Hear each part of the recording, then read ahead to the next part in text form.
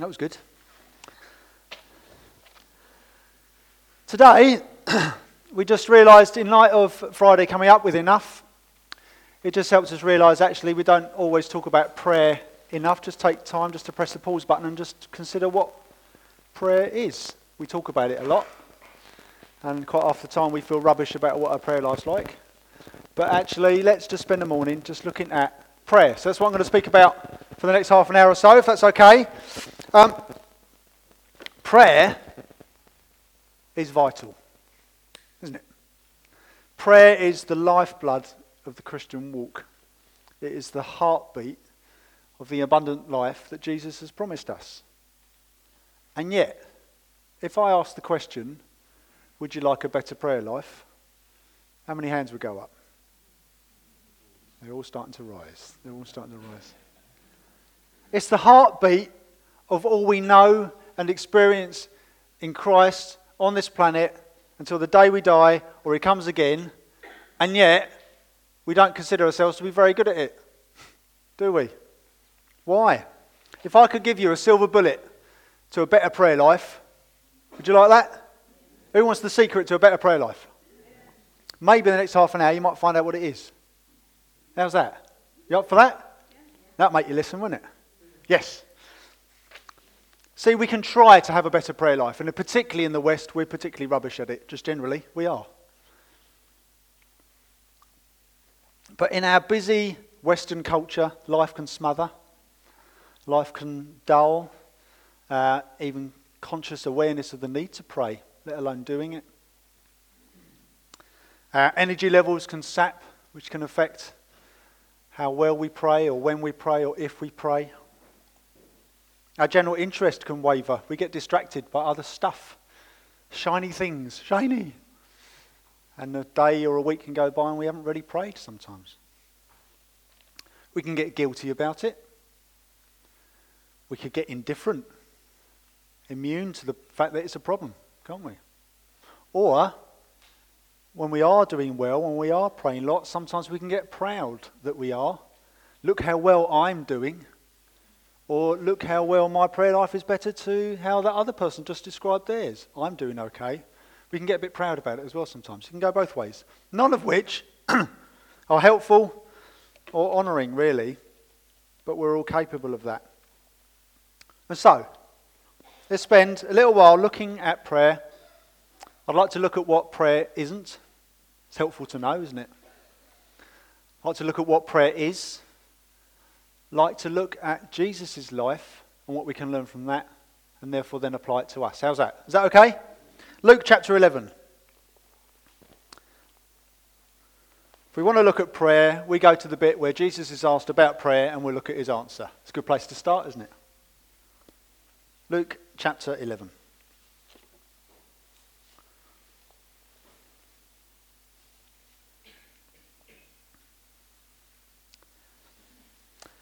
Start from the beginning. We're going to go down to verse 13. And now Jesus was praying in a certain place. And when he finished, one of his disciples said to him, Lord, teach us to pray, as John taught his disciples. And he said to them, when you pray, say this: Father, hallowed or holy be your name. Holy is your name. Your kingdom come. Give us each day our daily bread. And forgive us our sins, for we ourselves forgive everyone who is indebted to us, and lead us not into temptation. And he said to them, he goes on, he says to them, which of you who has a friend will go to him at midnight and say to him, friend, lend me 3 loaves, for a friend of mine has arrived on a journey, I have nothing to set before him. And he will answer from within, don't bother me, beyond the closed door. The door is now shut and my children are with me in bed. I cannot get up and give you anything. I tell you, though he will not get up and give him anything because he is his friend, yet because of his impudence he will rise and give him whatever he needs. And I tell you, ask and it will be given to you. Seek and you will find. Knock and it will be open to you. For everyone who asks receives, and the one who seeks finds, and to the one who knocks it will be opened. What father among you, if his son asks for a fish, When instead of a fish, give him a serpent? Or if he asks for an egg, we'll give him a scorpion. If you then, who are evil, know how to give good gifts to your children, how much more will the Heavenly Father give the Holy Spirit to those who ask him? We're going to look at some of those verses a bit more in depth in a moment. But first of all, let's be sure of what prayer isn't. Let's get those to one side and then we can look at what it is. First of all, what have I got here? Here it is. Got some tape here, let me put it up here. Prayer isn't a letter to Santa. The trouble is, we can treat it like that. We can treat God like Father Christmas, can't we?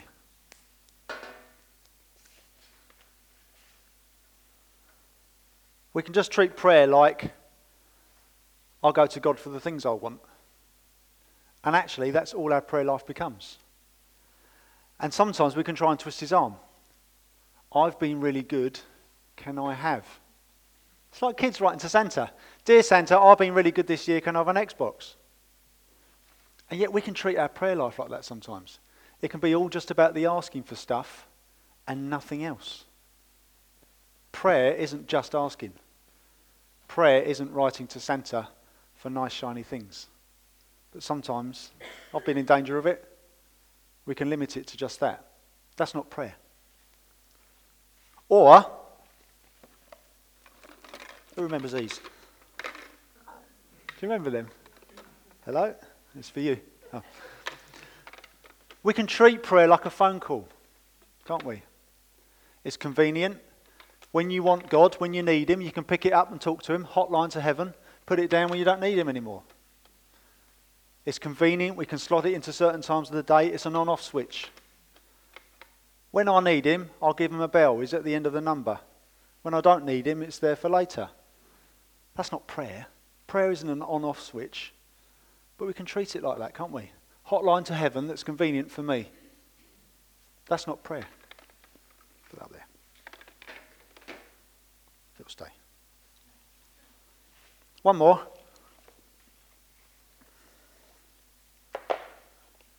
Magic wand. Prayer. This is Amy's. She let me borrow it. Harry Potter, etc. Prayer is not magic. However, we can treat it as such. It's the amount I pray that makes the difference. It's the words I use that makes the difference. It's how long I pray for that makes the difference, or how short and condensed I make my prayers. We can treat them like getting the key words in the right place and in the right order, the magical incantation, will make things happen. It doesn't work like that. Or we can treat it as magic by we ask God for things when we want to see people changed the way we want them to change. Dear God, make my husband nicer. Dear God, make that horrible neighbour move. When in fact he's probably thinking, I'd rather you went and blessed them and made a cake and go and showed them some of the grace that's over you. But actually we pray for things to work our way, and we can end up treating it a bit like witchcraft. Serious, that is what it can become in our heads and in our hearts. Prayer isn't magic, but sometimes without realising we can treat it like that sometimes. We're tapping into a Jedi force that works our way. That's how we can treat it. We might not realise that, or maybe not feel like that, but that's what we can end up doing. We've got to be careful. Prayer isn't magic. Leave it there. There's just a few examples. Here's a question. Looking at your prayer life in general, what does it look like in general? Is it mostly asking? Is it mostly moaning? Maybe. Is it slotted into a certain time of day or a certain part of the week, and that's it? Sometimes asking that question, what does your prayer life look like, can be quite telling. And it's just something worth reflecting on and worth learning from. Not to get guilty about, just to learn from.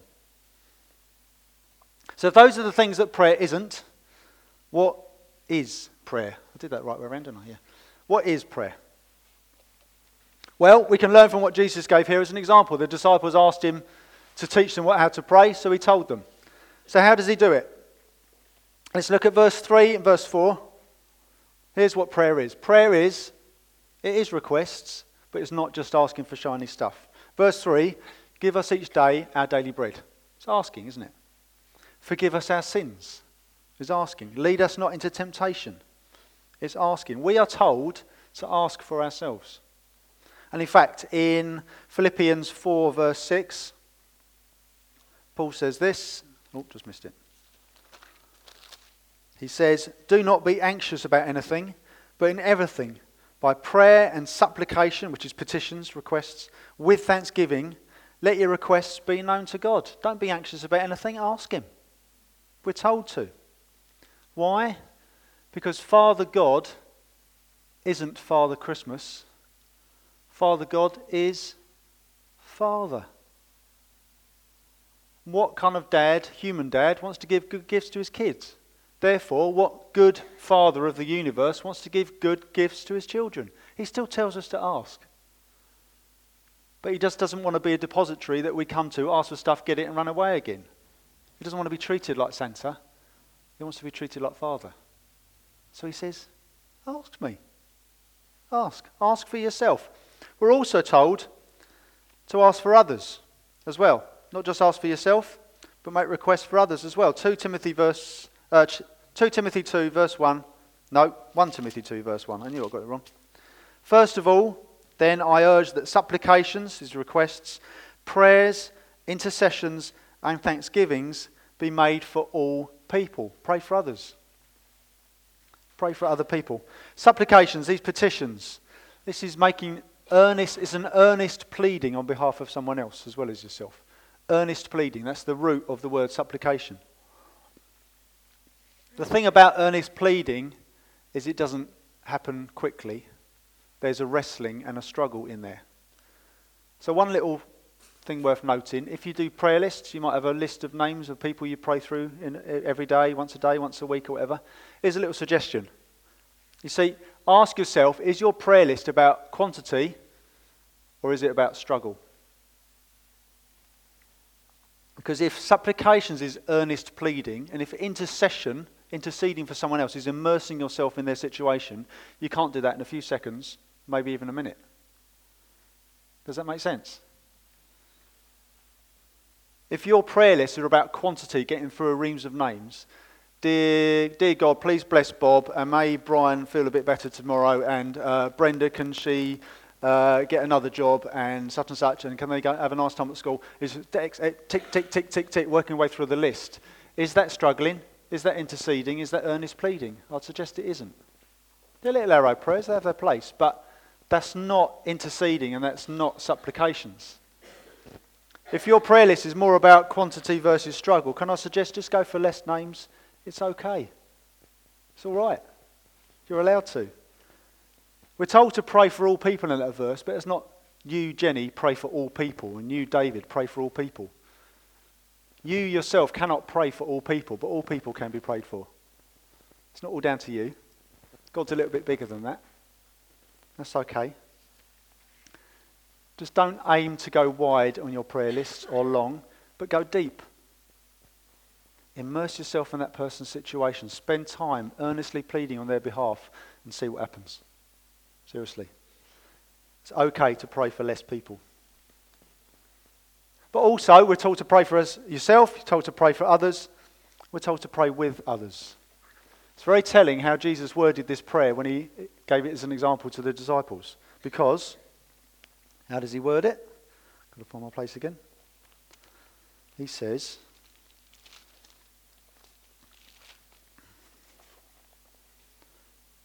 when you pray, say, Father, hallowed be your name, your kingdom come. Give me each day my daily bread, and forgive me my sins. Does he say that? No, what does he say? Give us each day our daily bread, and forgive us our sins. He's expecting this to be a corporate thing. He's expecting us to recognise that we're standing alongside each other, praying together. Which is really interesting, isn't it? Continues, for we ourselves forgive everyone who's indebted to us, and lead us not into temptation. If I was asked, teach us how to pray, I would have given them an example prayer for them to run away and do on their own. Forgive me my sins. But Jesus doesn't say that. He makes a point of keeping it plural. Forgive us our sins. There is an expectation, as well as praying alone, there is an expectation to be praying together. Jesus talks about elsewhere, about where 2 or 3 are gathered in my name, there I am with them. That's not a verse to be rolled out of a small group to make ourselves feel better and then realise that when we're at home and on our own, Jesus has gone. It doesn't work like that. He's around all the time by Holy Spirit. But what he's saying, where 2 or 3 are gathered in my name, in unity, for the same thing together, something happens. Something happens in the spiritual realm when we pray together, corporately. We're meant to pray with others as well as for others. Does that make sense? So that's one type of prayer, the requests. But it's not just that. It's not just the asking. There is also puzzling. You're allowed to puzzle in prayer. Psalms are full of them. How long, O Lord? What's going on? My enemy surrounds me and I can't see any way out of this. Where are you? Why is this happening? I don't understand this. The Psalms are full of it. And God's more than happy with it. Why? Because it reveals our heart and we get to know his heart. Kids are always asking that question. Why? Why? You go, because. Shut up. Why? Kids want to know because they want to know your heart. They want to understand. And God wants his children to know his heart and to understand. He won't always give us the answer. Half the time because it'll blow our minds and half the time because we don't need to know. But he wants us to ask. He wants us to puzzle. Sometimes it's because perseverance is required. Notice here, give us each day our daily bread. Not, give us each year our yearly bread. So we can steward it well and allot ourselves 1/12 per month and we know we're safe for the next year. No, give us enough for tomorrow. That's a scary prayer, actually. That's a really scary prayer. But that's how he teaches us to pray. Why? Because we learn perseverance, we learn to trust him, we learn what it means to walk a walk of faith. We learn to depend on him. And so in the same chapter, verse 5, when he tells this story about a friend going and banging on his mate's door at midnight, asking for loaves, he gets it, not through one bang, opens the door, here's the bread. It's through his perseverance, his persistent banging on the door. Please, can I have some bread? I need some bread. And eventually he gets his bread. There's a journey there. There's a persistence, there's a pleading. There's a not giving up. Why? Because in so doing, our hearts sync with Father's heart. We learn more about him. We learn why he's holding off. We start to realise, that, particularly with hindsight, we start to realise that what we were asking for in the first place wasn't the best answer anyway. He knew what we needed more than we did.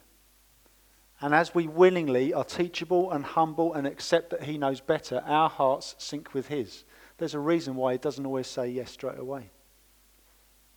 Puzzling is a good thing. Working it out in perseverance is a good thing. Because puzzling. Another one is confession. Straight here, forgive us our sins. Straight away, keep a short account with Father. There's a beautiful moment in Psalm 32, written by King David. See the difference between these verses. Psalm 32, verse 3. This is when he sinned. He says, "When I kept silent, my bones wasted away." When I kept silent, my bones wasted away. When I said nothing, when I'm just sitting there in sin, unable to make eye contact with my Father in heaven, something's corroding, something's being eaten away. It causes a kind of death. And yet in verse 5, I acknowledge my sin to you. I did not cover my iniquity. I said, I will confess my transgressions to the Lord. He's making eye contact now. And you forgave the iniquity of my sin. Suddenly there's life. There's a death when we keep our sin to ourselves and we don't keep a short account with God and we don't repent. We don't ask for forgiveness. But when we do, when we're able to make eye contact with Father and say, I'm so sorry, help me not do that again, there's life. Because our peace as God's people is guaranteed. Jesus makes peace with God on our behalf. That's what we're just learning about on the cross. In fact, Jesus is our peace. So as God's people, you have peace with God, but that peace can be disturbed. My peace with my daughter Amy will never change, in as much as she will always be my daughter, I will always be her dad, I'm never going to disown her, that's a done deal. Our peace is guaranteed, and yet that peace can be disturbed by tantrums, slamming doors, telling fibs. Does that make sense? The peace is still there, but it's been disturbed. And the same with us, with Father. When we sin, there's this moment you just struggle to make eye contact, but you need to know very, very quickly, do it. He's waiting for you to repent, to fall forward in worship, and to seek to not do it again. He wants to help you do that. And the longer we avoid eye contact and the longer we wallow in our sins, our bones waste away. There is a form of death. Does that make sense? Confession is a good thing. Confession is a part of prayer. So there's just some examples. Requests, puzzling, confession. We could go on. But does prayer change things? Absolutely. Absolutely. Back to Luke 11 again. Verse 9. I tell you, ask and it will be given to you. Not necessarily in the same shape or form that you thought of, because he knows better, but it will be answered. Seek and you will find. Knock and it will be opened to you. For everyone who asks receives, and the one who seeks finds, and to the one who knocks it will be opened. What father among you, if his son asks for a fish, will instead of a fish give him a serpent? Or if he asks for an egg, will give him a scorpion? If you then who are evil know how to give good gifts to your children, how much more will the Heavenly Father give the Holy Spirit to those who ask him? And there's the thing. You may not always get what you initially start asking for, but you'll get something better. It's even there. Asking for good gifts and it gives you the Holy Spirit. There's always something more valuable. Because the primary change, does prayer change things? Yes. The primary change in prayer is in us. The primary change in prayer is in us. It does affect the world around us. Circumstances do change. People do get healed. Miracles do happen. Absolutely. But the primary change he's seeking is in us. Prayer is an odd, intangible thing sometimes to try and explain to particularly people who don't pray or don't understand what it is. But it is God's chosen means of working with us and through us on this planet. Why? Because he wants us to change in the process. If there was no prayer involved and he just wrote us a letter, a commander's orders to his troops, go over there and do this and do that, there's no interaction, there's no relationship. Well, we don't change in the process, we just go and do it. We do our duty. This isn't about duty. This is about getting caught up in Father's purposes, and we change in the process because it's an intimate, conversational dialogue with him as we go. So does prayer change things? Absolutely. But I have got a problem with the phrase, there is power in prayer. Why? Because the power isn't in the prayer. The power is in the person we are praying to. Power isn't in prayer, power is in him. So if Amy gets accosted by a horrible man who leaps on her, wants to do horrible things to her, and she shouts out, "Dad, help me!" The power isn't in how loudly she shouts it. The power isn't in her choice of words. The power isn't in how flowery she makes it, which direction she faces, how short and abrupt she makes it. The power is in Dad rocking up with a baseball bat. The power isn't in the cry, the power is in the person who's being cried out to. See the difference? And so when the disciples were in the boat with Jesus in the middle of the storm, they were absolutely terrified. Jesus was zonko, he was having a lovely time, fast asleep, and they were terrified by the storm. They woke him up. Jesus, help us, look, we're going to die. The power wasn't in the way they woke him, or the words they used, or how quiet or how loud they said it. The power was in Jesus standing up and rebuking the wind and the sea. The power isn't in the prayer. That's why we can start making it into a magical incantation sometimes. Power isn't in the prayer. The power is in the person we are praying to. And so as you can see, prayer is a mix of ingredients that become a marinade that change us and then change the world around us. Can we just have that picture up, please, Paul? Prayer is a marinade of different ingredients that change us and then change the world around us. Now you've got a microwave and a slow cooker there. Microwaves are convenient, aren't they? Very handy. Pop something in, couple of minutes later it's cooked. It's there for when you need it. Takes no time at all. It's virtually instant. Lovely. Slow cooker, you've got to do some preparation normally.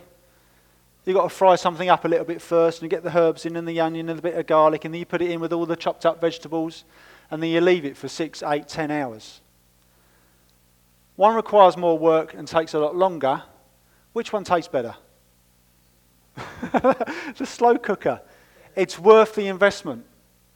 It's worth that marinading of juices and herbs and flavours over a period of time, the different ingredients, rather than the instant, I want it now and I'm going to get it, bzz, ding, I'll have it now, I'm hungry. It's worth the wait and it's worth the investment, this ongoing process that a slow cooker brings. It tastes it's out of microwave's league, isn't it? It's something else entirely. It's a whole other ballpark. Sometimes we treat prayer like a microwave. On and off, here it is again, on and off. Instant, he's there when I need him, and I'll ignore him when I don't. When in fact prayer should be more like the slow cooker. It's worth the wrestling, it's worth the struggling, the preparing of the vegetables and the frying bits up first.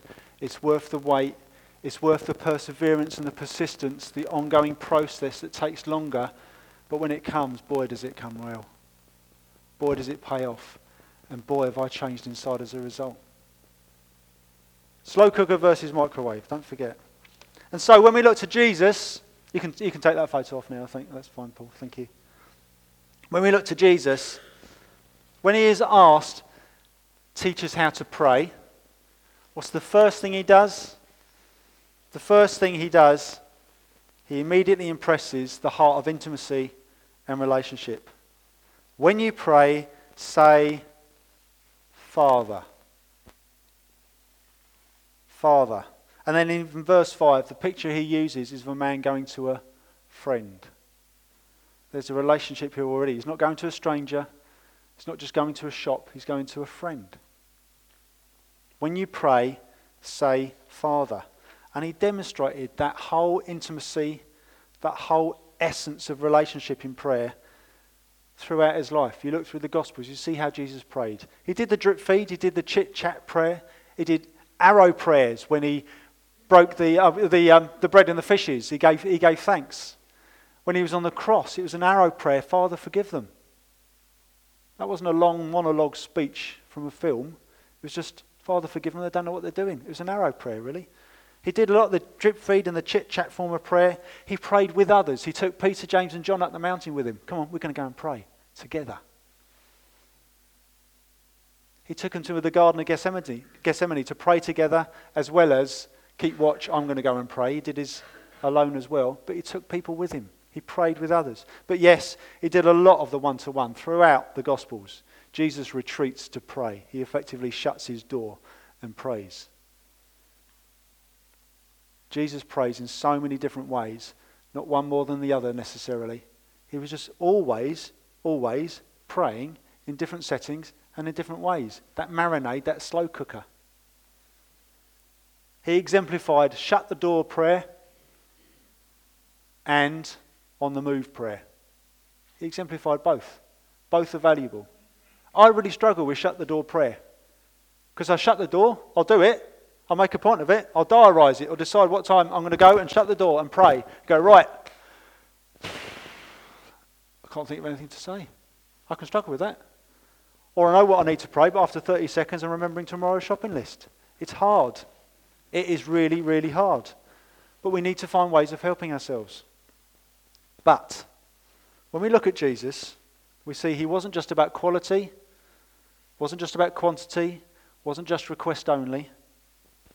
What we see is a full picture of Father and Son. It's as simple as that. We can look at his prayer life and see he knew who he was. When I look at my prayer life, I recognise I don't always know who I am in Christ.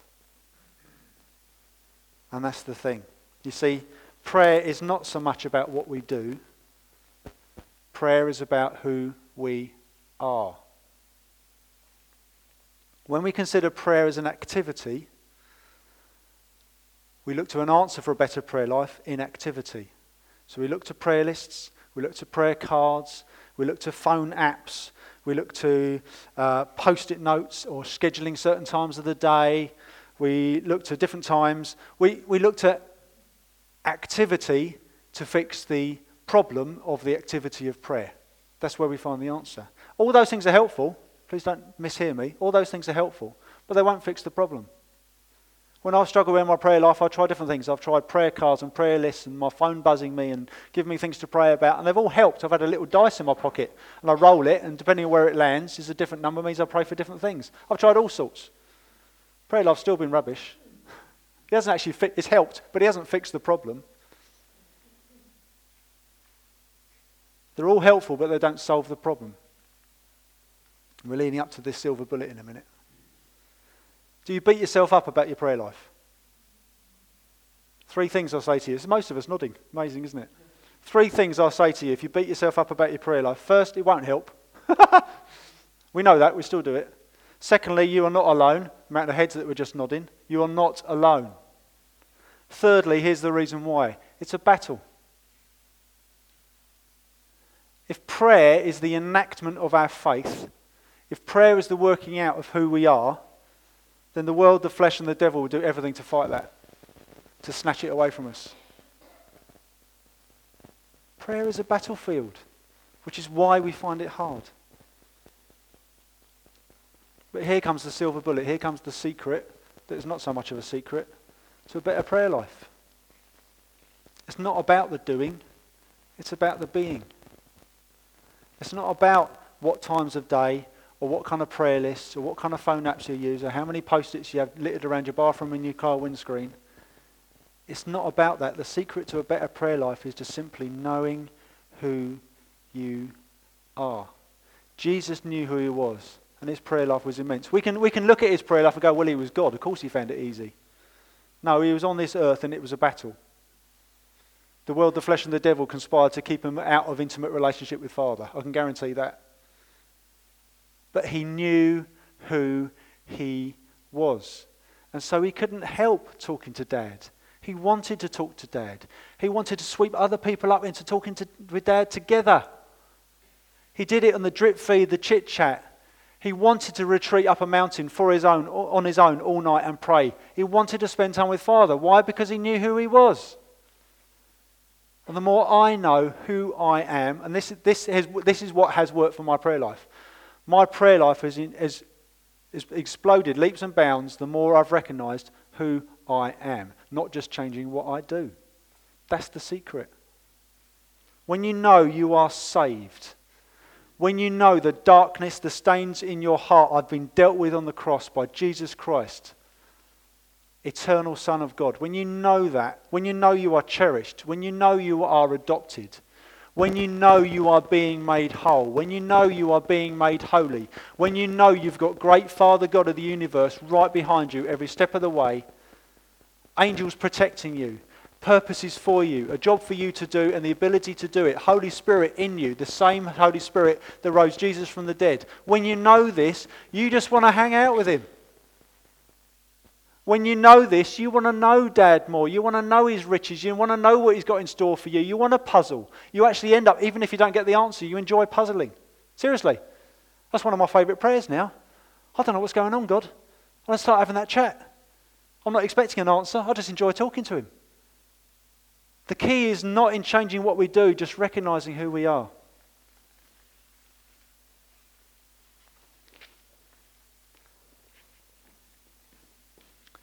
Then you will embrace requesting. Then you will embrace asking him, not just for things, but saying, your will be done on earth as it is in heaven. You start recognizing that the things you ask for may not be the things he wants you to ask for. So then you start asking him for what things to ask for. It's brilliant. Your heart coming into sync with his. You will enjoy puzzling. You enjoy wrestling, seeking, interceding for other people, immersing yourself in their situation. You will enjoy struggling and earnestly pleading on their behalf instead of just trying to tick a box on a prayer list so you feel better about yourself. Do you see the difference? You will enjoy confessing. You will enjoy the fact that you can look him straight in the eye straight away rather than trying to avoid Father God for a day or more because of what you've just done. It's like, please look my way. Jesus dealt with it on the cross. Let's sort it out now and move on. Don't let that peace be disturbed. We are his children. And the more we recognise that, the more we want to shut the door. The more we recognise that, the more we can't help talking with him while we're in Morrison's, driving up the motorway, doing the school run, at work. You're just talking to him. It doesn't change massively overnight. It comes with time. We learn this. We grow. It's a journey. But the change comes not in the doing, but in the being. So do you know what I want to do now? I want to pray. Who wants to pray? Shall we stand? Let's stand and pray.